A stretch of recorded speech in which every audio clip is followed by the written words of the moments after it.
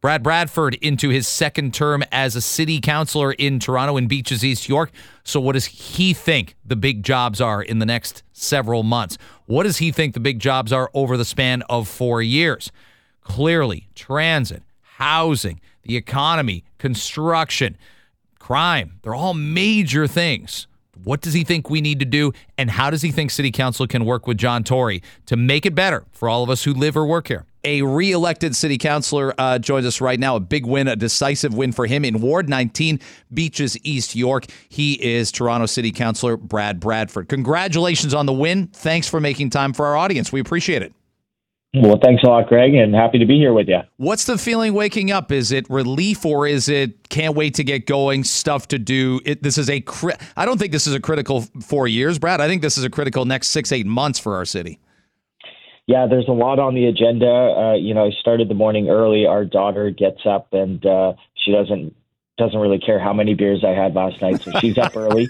But then we were out at the subway stop just thanking voters in Crescent Town, Victoria Park, and it was great to see them this morning. They are plugged in and engaged, and we're following the race closely last night. And, we've got stuff on the docket. There will be a big housing announcement from the province today. That's something that I'm sure many of us going back to council will be following very closely. So it's very much right back to work. I know, by the way, those beers were had inside the residence and not in a local park. You're anti-dirtbag. You've said that on our show before. Well, that's right. No, the beers were at a great establishment at Danforth, and they were pouring them. So. You're going to see new faces on city council. That's got to be a little bit electric. I've asked Gord Perks about that before 7, and while he's sad to see some real, veteran presences go, you know what that's like, sort of being, to quote the Eagles, new kid in town. What sort of, how can you guide along people to become part of, in essence, a team that tries to get things together, even though you're not always going to agree politically on things, and you shouldn't anyway?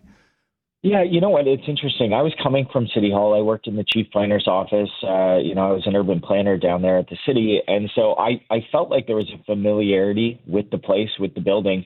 And I found out pretty quickly, it was really, I just knew where the washrooms were, because being on the political side of things, not coming from politics, was actually quite a bit different. And so it's about building relationships. It's, we want folks in the chamber who want to work together to get things done for their constituents, to get things done for the city. And I'm sure all of these folks, that's why they ran. They want to make a difference in their community. They're passionate people. They're obviously competent, effective, hardworking if they're able to pull off a victory in a municipal campaign. So, for me, it's about reaching out, and I will do that as well. I've got 9 phone calls and a handful more to make this morning and in the coming days to connect with these folks. And, as much as politics sometimes can be polarizing, sometimes it's divisive, I think we actually agree on a lot more at City Hall. It's less partisan. It's more collaborative. So we're all there to get things done for our community. And, we have to work together to do that. That's the nice thing about local government. Brad Bradford's kind enough to join us on Toronto Today on 640 Toronto. The new term for City Council, by the way, begins November 15th. So time to breathe for a little bit. Go trick-or-treating next Monday night in your neighborhood. I'd ask this also. John Tory, what are things you want to see him continue to do? What are things you want to just maybe tweak, do differently that'll improve the city? Clearly, doing things quickly seemed to be his message and theme last night in his victory speech. Yeah, and you know what? I heard that at the doors from my residents. You spend a lot of time listening during a campaign. That's what it's about. You go out to the doors and people tell you where they're at, and they give you the feedback. I always say questions, criticisms, comments, feedback, and they give you all of that. And certainly folks want to see more progress, and they want to see that expedited, whether we're talking about traffic and congestion or housing, supporting our local business community, action on climate change. All of these things were coming up, and we know that we have to do more, and the mayor's talked about that. He wants to do it. I know council wants to do it, but there are challenges within the bureaucracy, within the institutions, whether that's the TTC or City Hall. And so we have to find more effective ways to deliver the outcomes that people are expecting from us. And I think all of us have a lot of resolve coming back to do that work. So I'm not satisfied with status quo. I know the mayor is not either. He was elected in a landslide last night with a massive majority, and as he should be. but we're all very focused on doing better.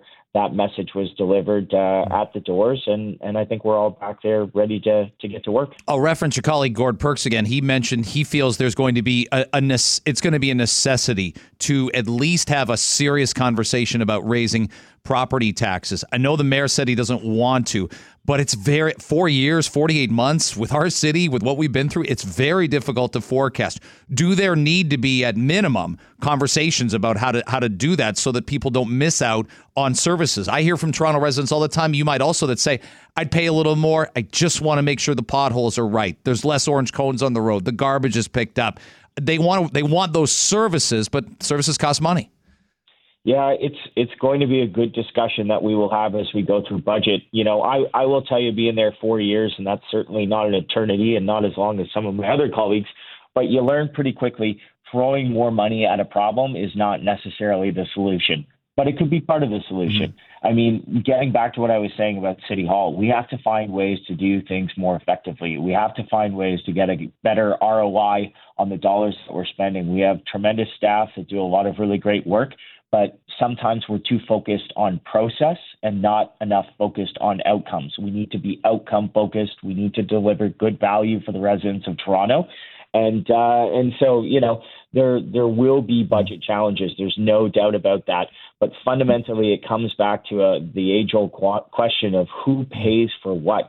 And when we're talking about the TTC, which is one of the biggest line items in our budget, you know, a disproportionate amount of that fare is paid by the riders and paid by the City of Toronto.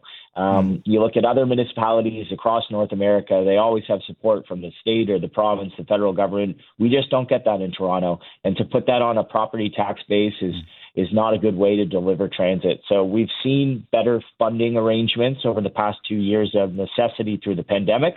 Those are the funding arrangements and the conversations we need to have going forward.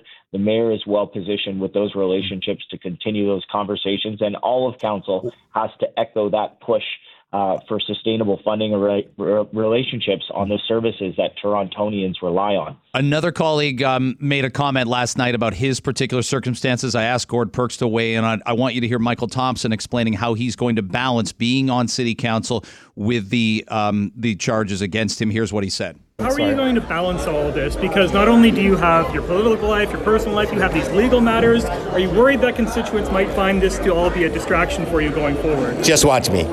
All right, Brad, no one's asking you, and I can't comment on the case. I can't comment on the details. Neither can you. But could this potentially be a distraction at all to getting things done? He was the deputy mayor. He's a longtime councillor. No one knows how this play out or when it gets sorted. And obviously it has to go one way for him to continue as a city councillor. Well, everybody wants a resolution to that. That's for sure.